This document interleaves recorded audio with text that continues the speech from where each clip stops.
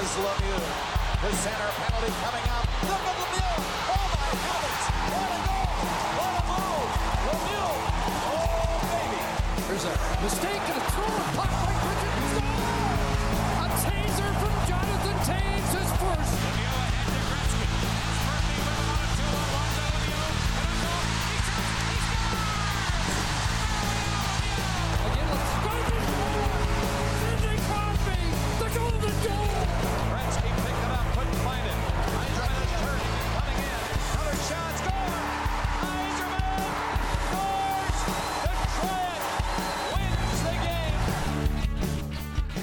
Oh, hello there, hockey fans. How are you doing today? It's Talkin' Hockey, the Hockey Talkin' Show. We're back with another new episode.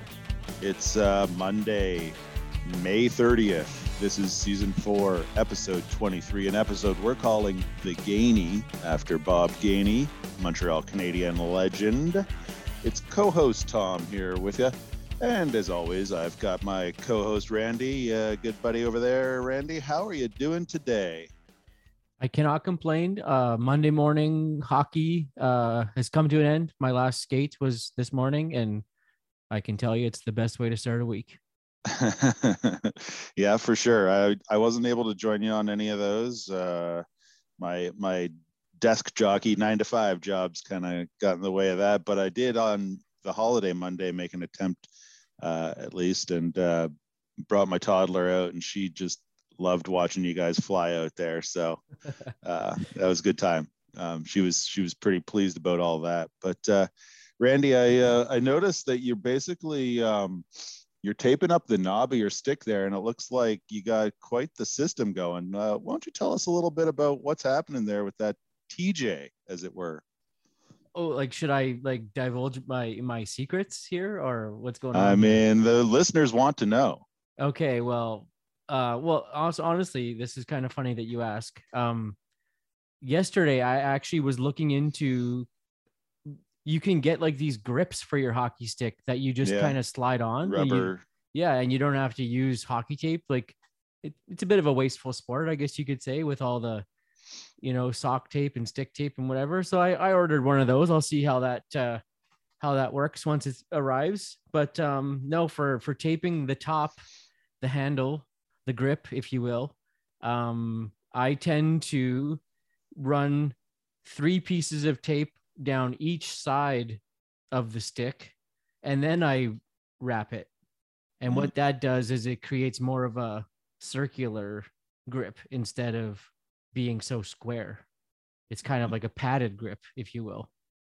And Gotcha. That's what I do. And I go white because the urban legend that black tape eats your gloves or whatever. Right. I'm not sure if that's true or not, but it's something I feel like all tape does. Yeah. It's like no matter what. Eventually your your top glove, end. your gloves just get thrashed. That's just the way it goes. But no, that's, I used to do like the unwrap the tape all the way and then spin it and then make like the little Sidney Crosby little, screwdriver looking thing. I don't know. Yeah. But also when you're not scoring, then you got to change it up and figure something else out. It's funny, some people go for a large sort of knob at the end to hold their hand from sliding up over the end of the stick.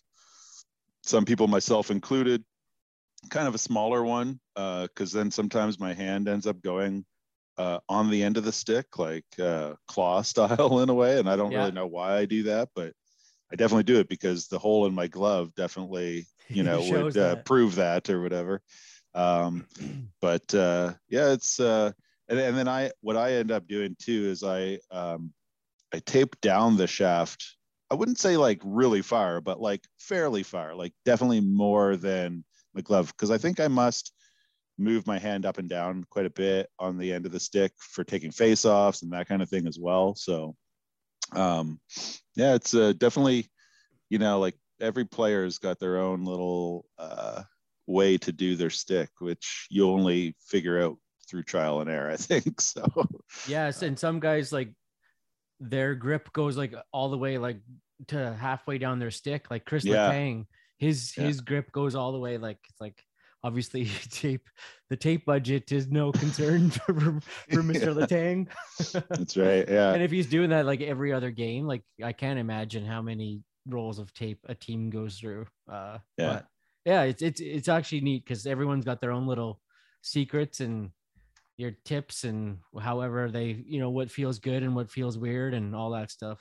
Yeah, that's not even to mention the blade of the stick. So we won't even get into that. But yeah, let's talk a little bit of Bob Gainey here. Bob, of course, he's going to be turning 70 years old this year, I think, if I'm not mistaken. And he was the 8th overall pick of the Montreal Canadiens in 1973.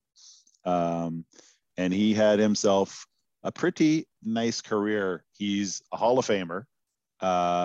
He's a 5-time Stanley Cup winner. He's a 4-time Selke Trophy winner. And he won the Conn Smythe in 1978-79. And he wore number 23 for the Montreal Canadiens his entire career, which, was 16 years, 1,160 regular season games.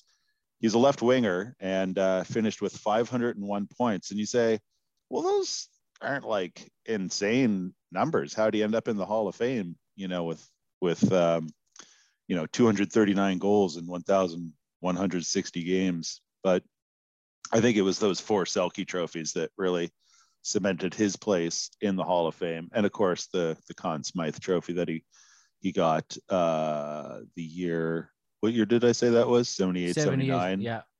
And that was Montreal had a string of Stanley Cup wins, in the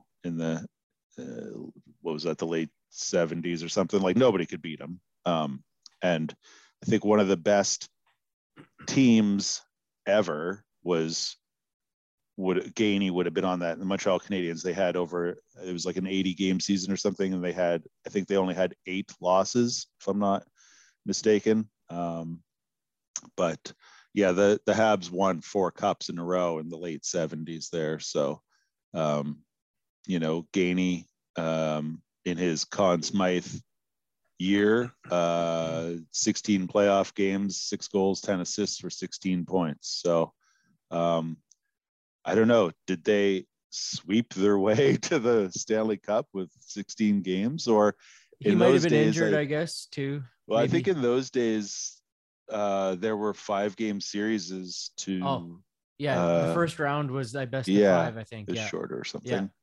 So anyway, either way, still a point per game in the playoffs. Not too shabby.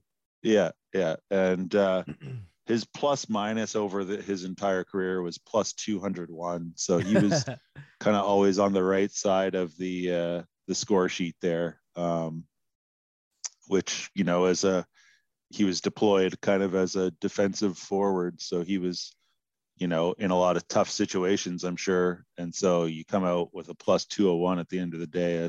That's not too shabby at all. So Gainey, of course, is from Peterborough, Ontario, played for the Petes of the OHL before getting drafted to the NHL. And I think after he retired from the game, he has some sort of role with the Petes. Like, I don't know if he's like a part owner or something, but he's got his hands in the Petes a little bit, or he did at one point. He was also served as GM and head coach of Montreal. But he was also actually coach of Dallas and Minnesota. I forgot about that. Yeah. Minnesota, the year they went to the final against Pittsburgh. That's right. He was the coach. Yeah. Yeah. And so he only coached, he coached 8 years in the NHL. But he did, I think he did manage the Canadiens, wasn't he? I don't recall. Yeah, it doesn't list general manager position on a Hockey DB here, but right. I do remember some sort of front office. May of 2003, he was hired as the GM of the Canadiens, and he in 2006 he fired Claude Julien, the head coach, and then he stepped in as the coach on a sort of interim basis. I'm not sure which time around that was for Claude Julien as coach of the Canadiens. I feel like he's been coached like 3 times there. It's hard to say. But of course, Claude Julien just coached Team Canada at the IIHF World Championships that took place over in Tampere, Finland. And maybe let's chat a little bit about that. Did you watch any of the tournament? I tried to catch as much as I could. I didn't watch much of the other teams, mainly just tuned in for Canada. Yeah. It was nice to see PLD and Adam Lowry become, kind of, represent their country on a stage like that. They both played great. I think PLD made it to the All-Star team of the tournament. Yeah, I think he shared the lead in goals for the tournament as well. He played really well and had a very passionate post-game interview. Oh yeah, I saw that. Yeah, where he, I think the gist of it was he thought that it sucked. Yeah, they lost. Well, it's got to be. Well, that's disappointing, obviously, to lose. But obviously, coming out of the season that the Jets had, I'm sure a great performance at that tournament for Lowry and PLD maybe makes a less bitter taste in their mouths after the Jets season. And, I'm for sure, it's like you go off to summer camp and you're making all new friends. Like is Adam Lowry and Matt Barzell, are they buddies now? I don't know. I'm sure I'm sure they've kind of run into each other before at different tournaments growing up and all that stuff, but it's neat. It's got to bode well for their, stock, for their, to come, for them to have the season the Jets did where they missed the playoffs and everything, for them to go over there. And they were both leaders on, I think Lowry had an A on his jersey. That's right. PLD did too. Oh, did he? Okay. Yeah. And, Shabbat was the captain. And they played so well, and then came up just a little short. Of course, if you missed it, listeners, the gold medal game happened this past weekend against Finland. It went to overtime. There were 2 very kind of bogus referee calls that allowed Finland to win. Essentially, there was earlier in the game, Canada was up 1-0, and the Canada got called on a high sticking double minor, which put them down on a 5-on-3. Turns out, upon review, the Finland player high sticked himself, and Cole Sillinger got the penalty, but it was non-reviewable or something, I guess. I don't know. There was a lot of confusion over the IIHF rules because apparently earlier in the tournament there was a reviewed penalty that got overturned in the final. This one was not. Finland goes on to score 2 goals on that 5-on-3 to take a 2-1 lead. Canada comes back, they tie the game, they send it to overtime. Then in overtime, 3-on-3 3-on-3 for 20 minutes. It was so weird. And Canada completely owned the puck in the 3-on-3 overtime. Finland did have a couple rush chances, but mostly Canada was playing puck possession. And then Finland's got it. Shabbat, the defenseman, had his stick across the front of the Finland player. Complete dive. Big you time. watch that. The stick was there for 2 seconds, and then he realized the stick was there, and then it's he got shot. It was pretty bad. And the ref calls Shabbat for hooking, and then on the ensuing power play, Finland scores. They win the gold medal, and it's in Tampere, Finland. The crowd is going nuts. It's kind of good for them. They played a great tournament, but what a way to lose. And as Pierre-Luc Dubois said in his post-game interview, it sucked. But actually, rewind to the semifinals, and Willie Nylander, a friend of the show, he takes a penalty. Canada versus Sweden, they go to 3-on-3 overtime.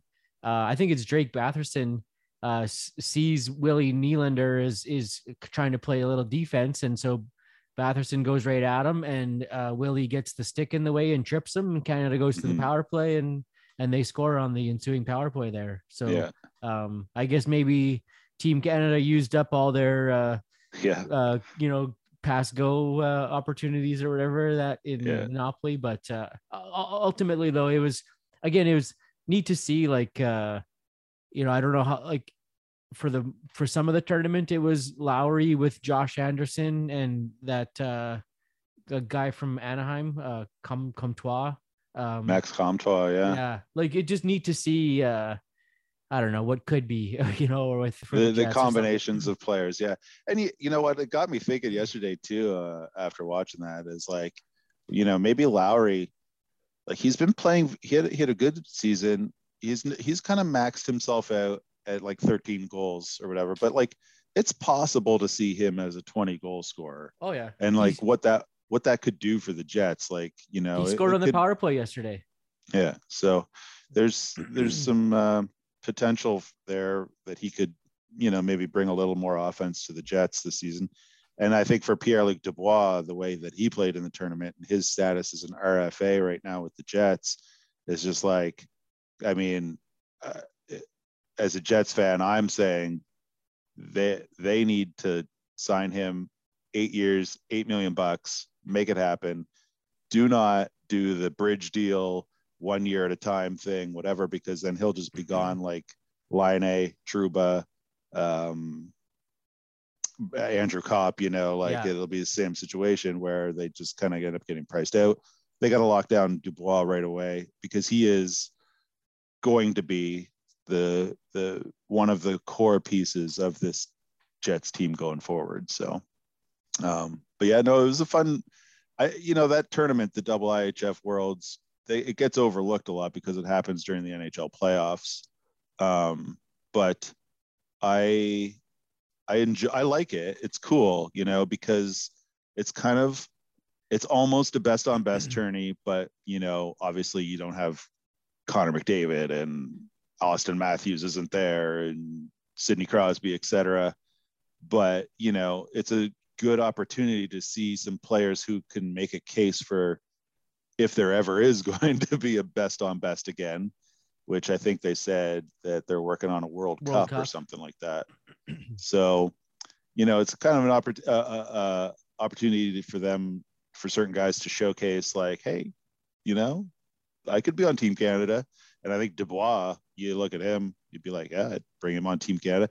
And imagine a Team USA, Team Canada game, Dubois on Matthews, like how great would that be? Yeah. All those Toronto fans that hate Dubois right now, they just wait. Him playing for Team Canada against USA, they would be like, Dubois is the greatest. He's the greatest. And it's nice, like, especially like, the Jets are eliminated. We're still watching NHL playoff hockey, but it's nice to watch PLD and Lowry and other guys like in this format. It's also like Canada lost yesterday, and it's like big deal. Well, exactly. It's like it's not so bad. Like, but if it's Canada losing World Juniors or the Olympics or something, then like that stings for a while. But it's like move on, and yeah, it's the world champion. Yeah. Who cares? It's fine. It's certainly like, I think Canada as a country, like as the hockey body or whatever, you want to show well at all these tournaments, at all these international tournaments, but certain ones take higher precedence, and I think the Worlds is a little lower on the ladder as far as caring about the outcome. That said, this is the 6th straight year that Canada's either got a gold or a silver, so not too shabby. I think it's kind of like last year Canada got gold against Finland, and this year Finland beat Canada for gold, so it's kind of the way she goes. But yeah, like you said, we've been watching the playoffs. There's a big game tonight, Game 7. Montreal. They're definitely not in the playoffs. Montreal's on the golf course right now. New York and Carolina, Game 7 tonight. So you gotta love Game 7. It's taking place in Carolina, which the home team has won every game of this series so far. Who do you like in tonight's? You gonna go home team, or what do you think is gonna happen? I think the Rangers are gonna do it on the road. I think they are. Yeah. I think they have to. Yeah, I think. Yeah. This is the night. This is the night the Carolina streak ends, hopefully. But mainly for two reasons. Andrew Kopp, he's playing great hockey, and it's nice to see. It hurts, that he's not on the Jets anymore, but it's nice to see how, his development from the Jets has basically turned him into like a ultimate playoff performer, and he's like a factor every night pretty much. And also, if they get to the third round, then we get Jets get another first round pick. So hopefully it comes to fruition here. Yeah, one more win, and that second round pick turns into a first, which would be a jump of 20 or 30 spots really, because I think if it's a second round pick, it's kind of in the 40 to 50 range or something like that. If it moves up to a first rounder, it's in that 20 to 30 range or so. So that'd be kind of nice. But I think I'm pulling for New York. That said, I did realize after Edmonton beat Calgary to advance to the Western Final, I realized, hey, if they make it through to the finals and Carolina on the other side makes it through to the finals, we could have ourselves a 2006 redo of the Stanley Cup Finals, where famously Carolina won and only Stanley Cup against Edmonton in 7 games back in 2006. And I don't know if I want that to happen, but it could happen. But I think I'd like to see New York pull it off tonight. Why not, right? Well, let's talk more about what happened in the second round after a song. So let's toss to one of the songs you got queued up here. Yeah, sure thing. Let's go with Going Down by Freddie King. I heard this song on the Hockey Night in Canada opening montage of the Calgary-Alberta game, or Calgary-Edmonton game recently. So let's go with this real 70s blues rock riff spectacular. I'm going down. I'm going down, down, down, down, down. Yes, I'm going down. Yeah. I'm going down, down, down, down, down. Yes, I got my big feet in the window. Got my head on the ground.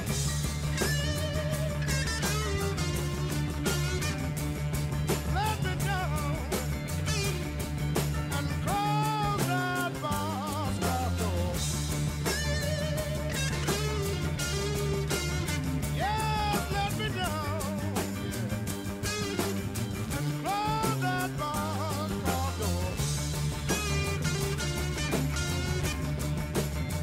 Well, I'm going back to Chattanooga and sweep on Sister Irene's floor.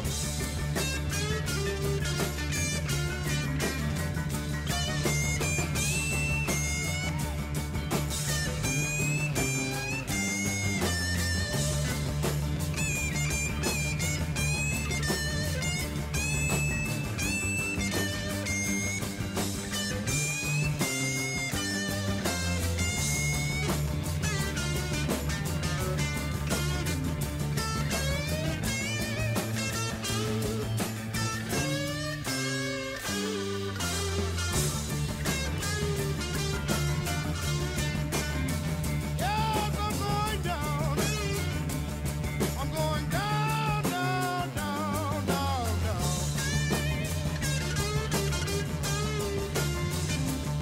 I'm going down. I'm going down, down, down, down, down. Yes, I got my big feet in the window. I got my head on the ground.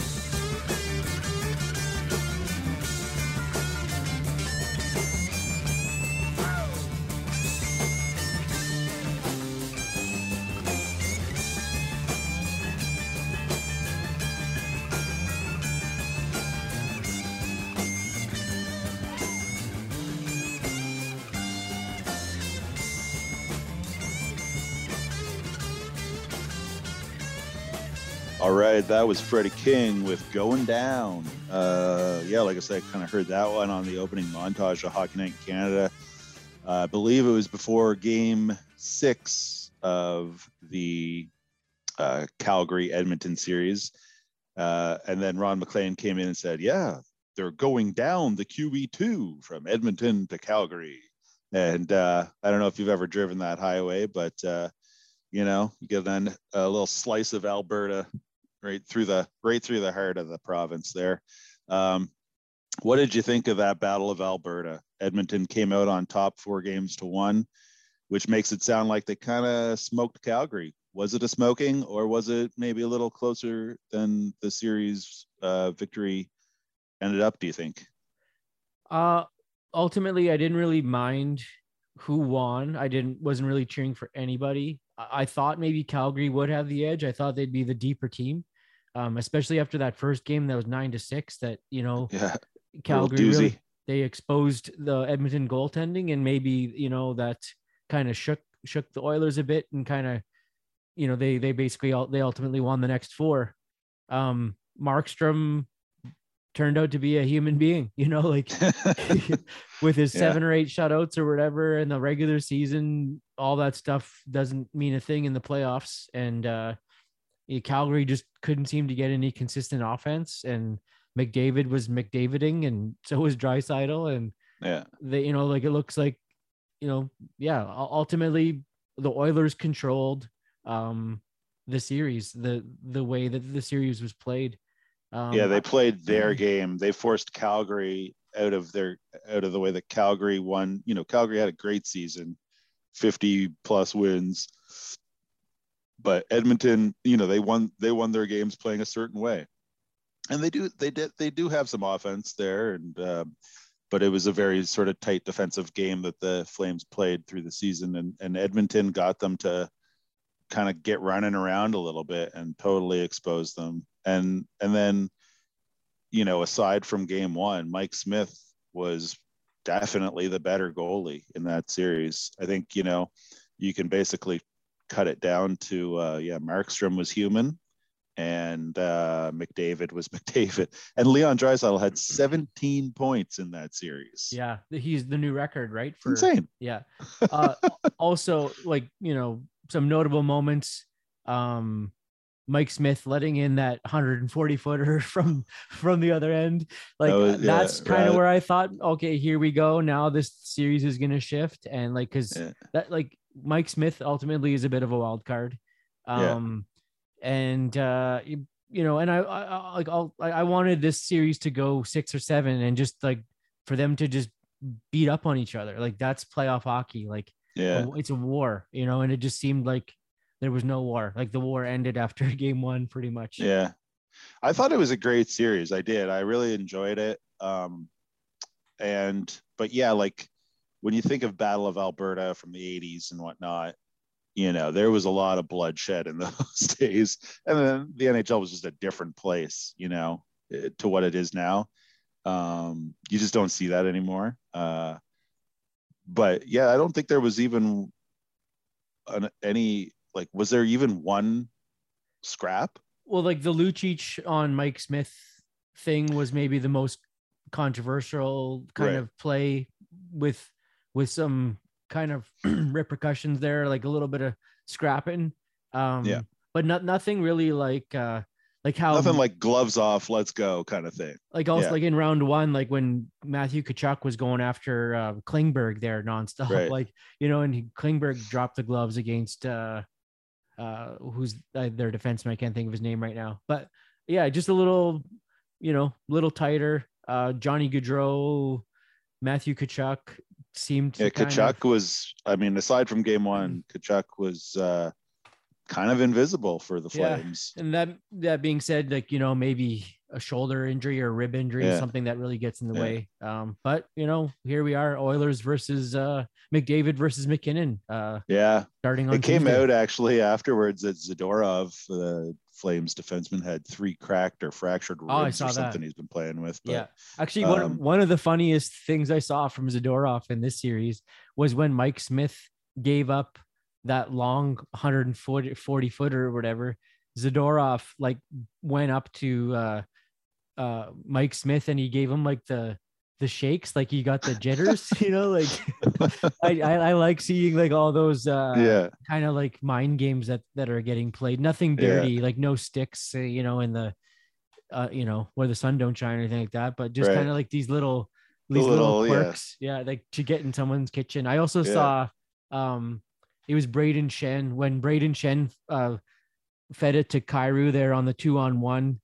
It was and Colorado ultimately won that game. Darren Helm, we'll talk about that in a second, but I saw Braden Shen basically go right into Grubauer's kitchen and kind of get in his face too. It's like any edge you try and try to get, right? Like whether it's chirping or something. What about the no goal, the Blake Coleman kicking motion? What did you? Oh, that's what was your actually a take great on that? point. I think I would have called that a goal because of Yeah. what we've seen as being called goals before.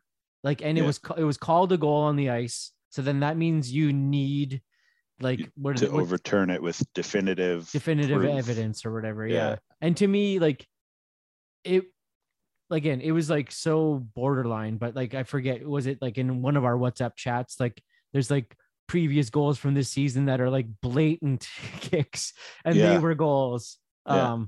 Yeah, you hate to see like a series get decided on like a kind of a call that could go either way. Like it'd be nice if it was just like a breakaway and it was a goal, like no matter what or something. But I would have called it a goal. I would have left it a goal. But ultimately, Yeah, I think when they, there was one angle that they showed where it was like, that's a kicking motion, I guess. But then that kind of, it's such a fine line of like, what is a kicking motion and stuff, because he was kind of like, Coleman was basically on one foot. Like, so the skate that was on the ice is the one that did the kicking motion. And it's like, how's he kicking on one how's leg he that he's kicking if on? that's his Yeah. only foot? And it's a tough call. So I think it could have gone either way. Obviously, it was called a no goal. They overturned it. And I think the discussion from the sort of like Hockey Night panel was pretty good about that one. But the locker room discussion that we had, at Spring League afterwards, Bieksa and Botterill are the two sort of former players on that panel, and both of them thought kicking motion, no goal. But it was raised, at hockey the other night. Both those players come from a different sort of era where like you couldn't even deflect us, like if it hit your foot and went in, it was like no goal. Like now you can redirect it with your skate, you can whatever, and it's fine. You just can't have a kicking motion. So then it's like, where do you draw the line at what is a kicking motion and whatnot? So, and especially with the previous examples like that Nate Thompson one from the playoffs, I think it was in the bubble 2 years ago or whatever that was. That's right. Yeah. Like that was very much a distinct. Motion. It's like, that's a kick. Whereas like you're right, like this was just so borderline. And ultimately the better team won. Like Oilers were going to win anyways. Whatever, I don't think Calgary lost the series because of that call. They might have won that game though, if it had stayed as a goal, but we'll never really know. And then Connor McDavid, he did the OT winner like he does. And I mean, couldn't have been a more fitting guy to score the OT goal, really. But how much of the Colorado St. Louis series did you watch? Not a ton, really. I caught a few games, and I did miss the clinching game for Colorado because I had hockey that I was playing myself, and then, but what I saw of it, there were times when St. Louis actually looked pretty decent. That it was like they got a chance here, but more often than not, Colorado was just buzzing so much that it was like, it was like, nobody, you can't stop them. The only thing that Colorado, I would say, that makes me think they're mortal is their goaltender. And it's not to say that Darcy Kemper is not even any good. He is, but he's not, like, I don't think he can or has stolen a game for them really yet, Right. It's Kemper. I said Grubauer, but it's Kemper. Oh, yeah. But like if he can just kind of maintain and be, steady, then that's really all the Avs kind of need, I think. But,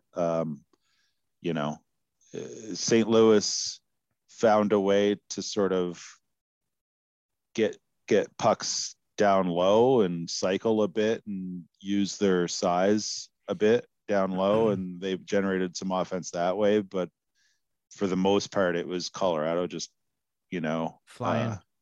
Flying and It'll be dictating nice the to pace see. of play. Yeah, it'll be nice to see those two teams take on each other because of the speed that they have. It's Edmonton, Colorado.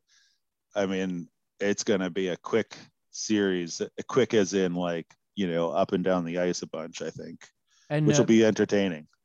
And like guys like, Kadri with the hat trick there. McKinnon also he took had a hat Bennington trick. out with that. I mean, was he pushed into the goalie? Yes. Did he barrel into the goalie as well? Sure. But I mean, kind of a freak play, I think. And then of course the backlash was a little bit unnecessary and even, disturbing against Kadri about that, and so kind of fitting that he ended up scoring the Hattie. Who are you giving the edge to? Colorado, Edmonton? Yeah, I'm fully on the Oilers bandwagon now with them being the remaining Canadian team. I'm going Oil. I'm gonna give the edge to Edmonton for sure. Oil in like a long series, or you think? I'll say like in 6 games. Yeah. Yeah. I'm kind of hoping for a Tampa Colorado final because I feel like that's Colorado was the best team of the regular season, Yeah. Well, Florida was, but but it like I want to see those two teams take on each other. And lastly, it's kind of the series that was over so quick, before it even started, kind of thing. But Tampa made quick work of Florida. And they've been off for so long now. They're working on their tans and whatever else. But were you surprised that Florida got swept? Yeah, I was. Because I thought I thought that was going to be a much more intense series, but Tampa just kind of schooled them and was like, "This is how you win a playoff series," and that. There were 2 close games in that series, really, and then but Tampa just knew how to win, and I just wonder about their layoff now. They've been off for so long, and this Rangers Canes series is going 7, and they're whichever team comes out of that is obviously they'll have a day off again, and it'll just be like it has been every other day they're playing a game, whereas Tampa's been off for so long. That said, maybe that's good for some of their injuries. Braden Point has been out. He might be able to come back and play. I'm not sure really even what he's out with, but it's a chance to rest up the weary bones. And Tampa's played a lot of hockey over the last 3 years, what with being back-to-back Cup champs, so they probably don't mind the break at all, really. Chance to sort of reset and regroup, and away you go. But it'll be a doozy for sure. Yeah, and Kucherov came to life this series. I watched every game, and one thing I like, basically I think games 6 and 7 of the Toronto Tampa series, I think Kucherov was like battling the flu or something, and he just didn't seem like himself in round 1. No. Now he looks like he's back to Kucherov his ways, and no Braden Point for the whole series, and they still made quick work of the Florida Panthers. It might be, where's Giroux going to end up? Is he kind of coming back to that team, or where is he going to go? Yeah. Like they got some questions, and maybe is Brunette given the head coaching job, or maybe Barry Trotz slides in there, or someone else. But yeah, anyways, nice to see Tampa, because I kind of want to see that third cup, because that'll be something that we'll remember in 20 years. Like, remember when Tampa Bay won, back to back to back? Like, those are kind of neat memories. Yeah. And the players, the core players on those teams, they'll go down in history as, as legends, as you should, if you win 2-3 cups in a row, kind of thing. It's the conference finals will be will be entertaining, as they always are. Some of the best hockey, I think, because it's, teams are laying it all on the line. Let's take a little break here. We'll throw to a song. This is the Sadies, their new single from their upcoming album. This one's called Cut Up High and Dry. Please God, let me be wrong this time. Is a better home awaiting, Lord, in the sky?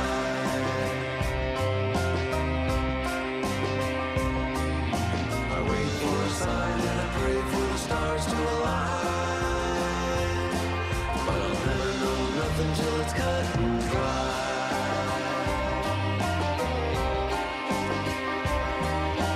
Please don't make me take an eye for an eye. I don't see how I could ever see why.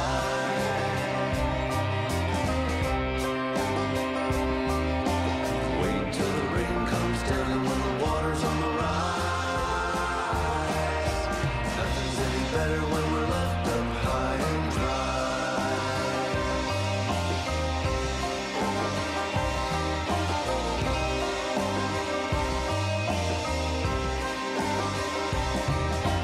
Love thy neighbor and family and friends. The power and the glory forever and ever, amen.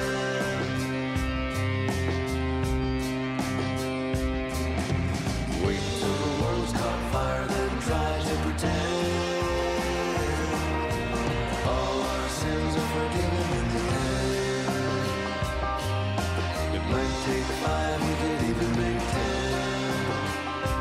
By and by, it'll all be cut and dry again.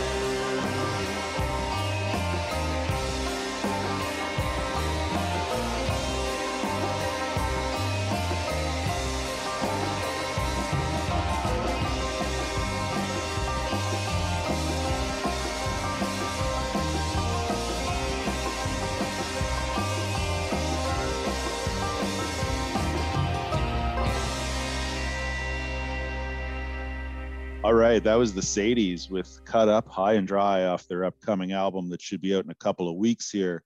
We're going to toss to a little interview we did last year with Sportsnet broadcaster Ken Reid.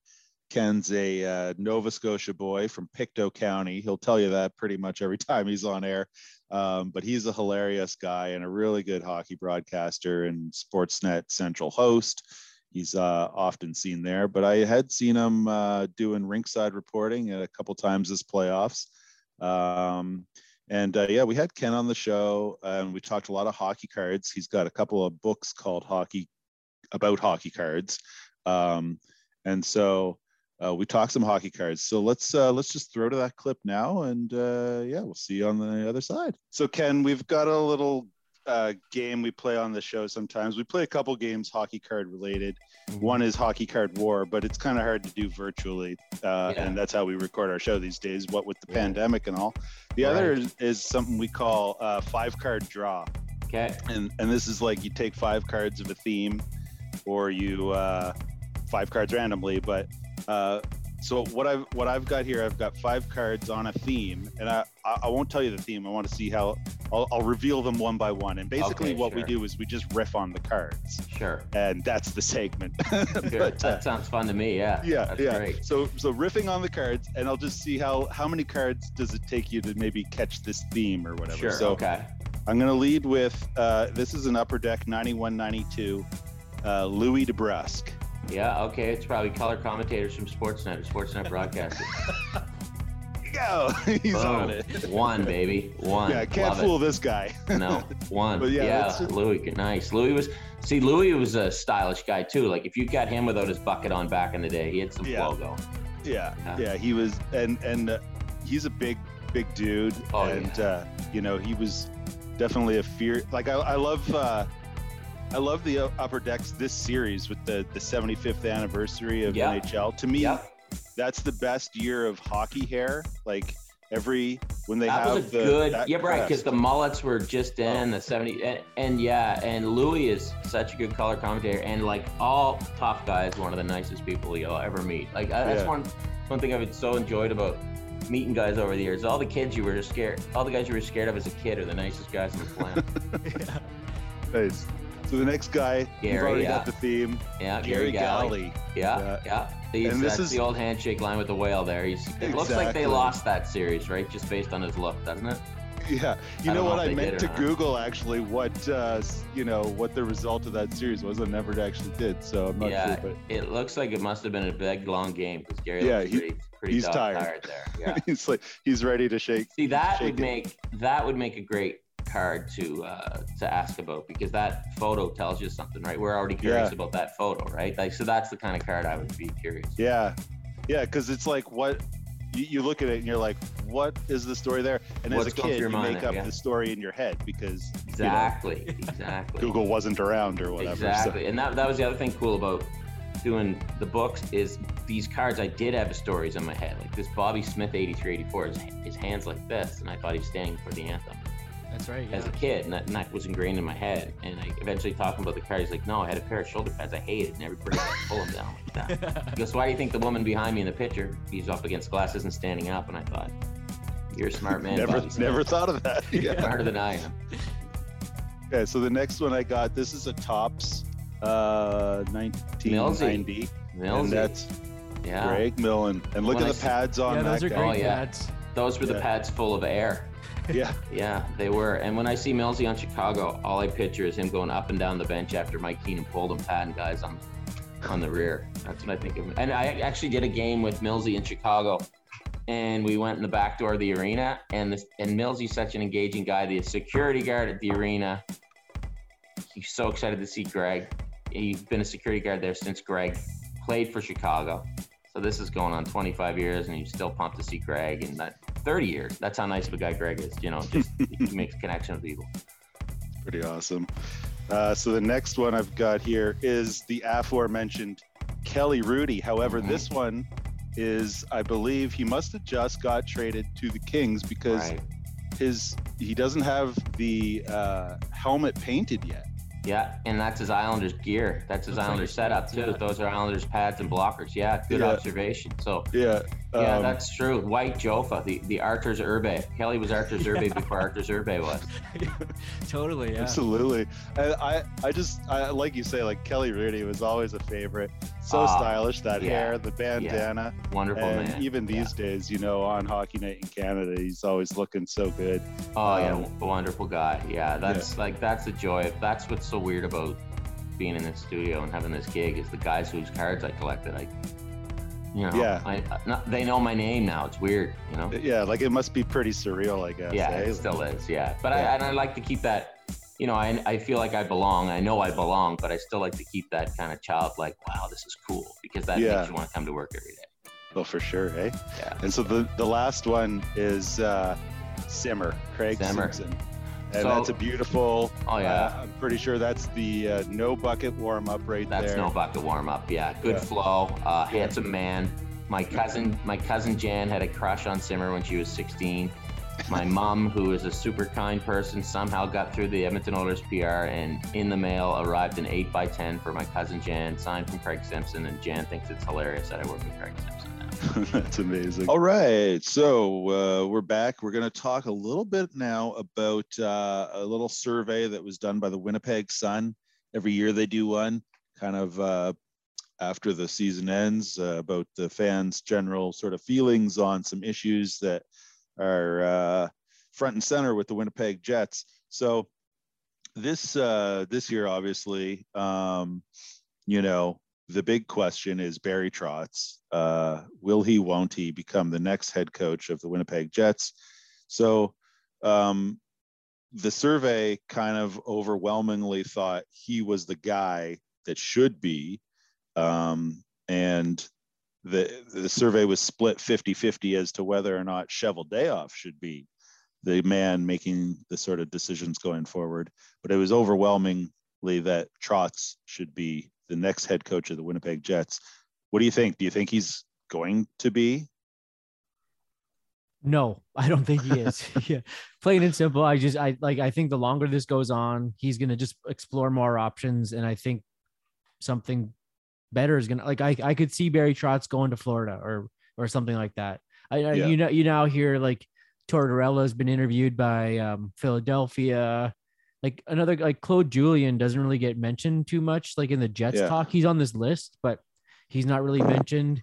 Yeah, I don't know. I have a feeling there's also, I guess, chatter that Barry Trotz wants to go back to Nashville and take kind of like a front office job or something. But yeah.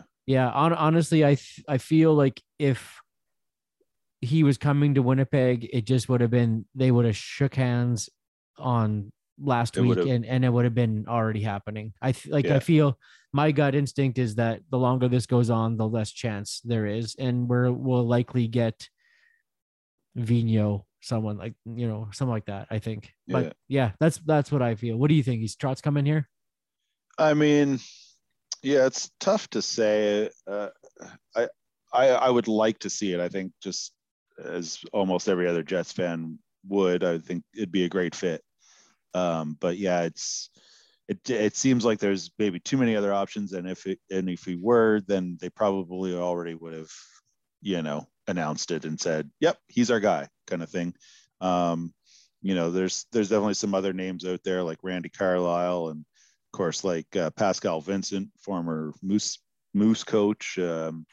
There's lots of names circulating, but Trotz is the big one, and I think the one that most people want to see. Other questions that were from that survey, they thought, aside from Pierre-Luc Dubois, who was overwhelmingly selected as somebody that Jets fans want to see re-signed, what RFAs would you re-sign? So there's Svechnikov, Appleton, Harkins, Vesalainen, Gustafsson, Jeff Malott, Leon Gawanke, Kovacevic, a couple other dudes who are like, whatever. But Mason Appleton, 78% of people thought they should re-sign Appleton. Only 16% thought they should re-sign Christian Vesalainen. And actually, it was announced Vesalainen is heading back to Sweden. Yeah, he's going overseas. Yeah. Do you think he ever sees like he's the NHL again, or it could be similar to what's the guy there on Edmonton who left? Oh, Puljujarvi. Puljujarvi there. Yeah, maybe he just needs some experience elsewhere, and then he'll work his way back to the league. But I think that's a bit of a stretch. Yeah.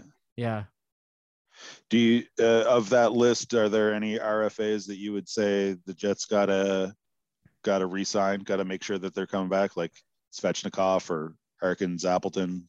I would say Gustafsson. He's on the list there. Yeah, Gustafsson. Yeah. I think at this point it's like it's a blank slate. Like just Mason Appleton isn't going to make or break this team. Neither is Jansen Harkins or whatever. But yeah, I don't know. Like aside from PLD, maybe Ehlers, Kyle Connor, and Hellebuck, I think everyone else can be traded or let go. Yeah. And one last thing before we throw to our song on the way out. 43% of survey respondents gave the letter D grade to the Winnipeg Jets season. 24.9% gave it an F. 23.2 gave it a C. So it's like there's no A's. 0% A. Yeah. Yeah. No B. Is either C, D, or an F. Where do you fall? What's your letter grade you'd give? Yeah, I'd say like a C or a D. Like there was like Kyle Con, like there's some bright spots and like seeing Pierre-Luc Dubois, Eric Comrie, I guess whether or not he comes back or not. Like there was some bright spots that would, I think, maybe a C-. I'd give it in there. It was still disappointing, but there was still some positives. Nice. All right. Well, I'll go D+. C-, D+. That's it for Talking Hockey, the Hockey Talking Show this week, folks. Thanks so much for tuning in. We love having you each and every week here on UMFM 101.5. Download our show as a podcast, rate it, review it, tell your friends. And keep your stick on the ice as we go out. We're going to get a song from past guest and local beer league goaltending legend Pip Skid. This is his new tune called Cop Chopper. See you next week.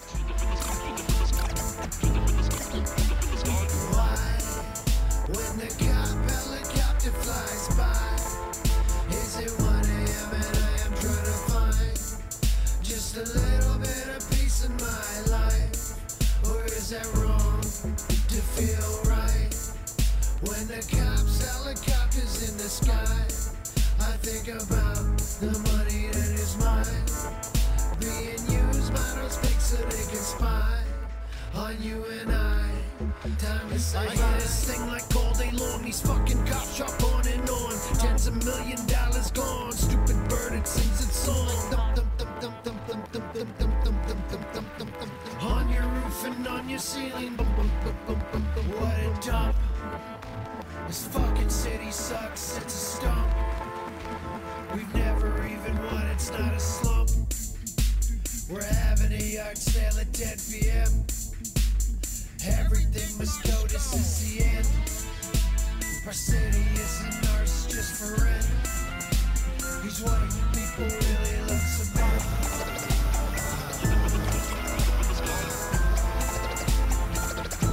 They're up there in the sky.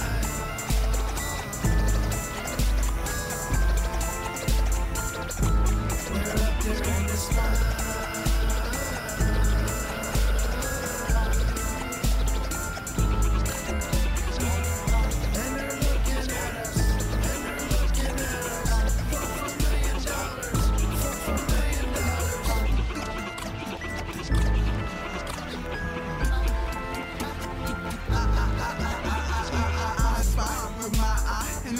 Above my balcony, the spine on me, it flying low key, let the whole neighborhood know real noisily. This bird don't fly in the birds, this bird won't fly in the birds. Bird too close, they put it in reverse. So they sick, or they complain and noise the worst. Is this irony in the psychology of a society? Possibly our priorities don't feel so vis-a-vis. That 2.3 moves way too noisily. Maybe that 2.3 should pay for therapy. Maybe that 2.3 should pay for community strategies. That bird don't fly in the birds. That bird won't fly in the birds. That bird don't fly in the birds. Bird too close, they put it in reverse. They don't feel safe, but they complain and noise the worst. That bird don't fly in the birds. That bird don't fly in the birds. That bird won't fly in the birds. Bird too close, they put it in reverse so they feel safe or they complain and noise the worst. That bird don't fly in the birds.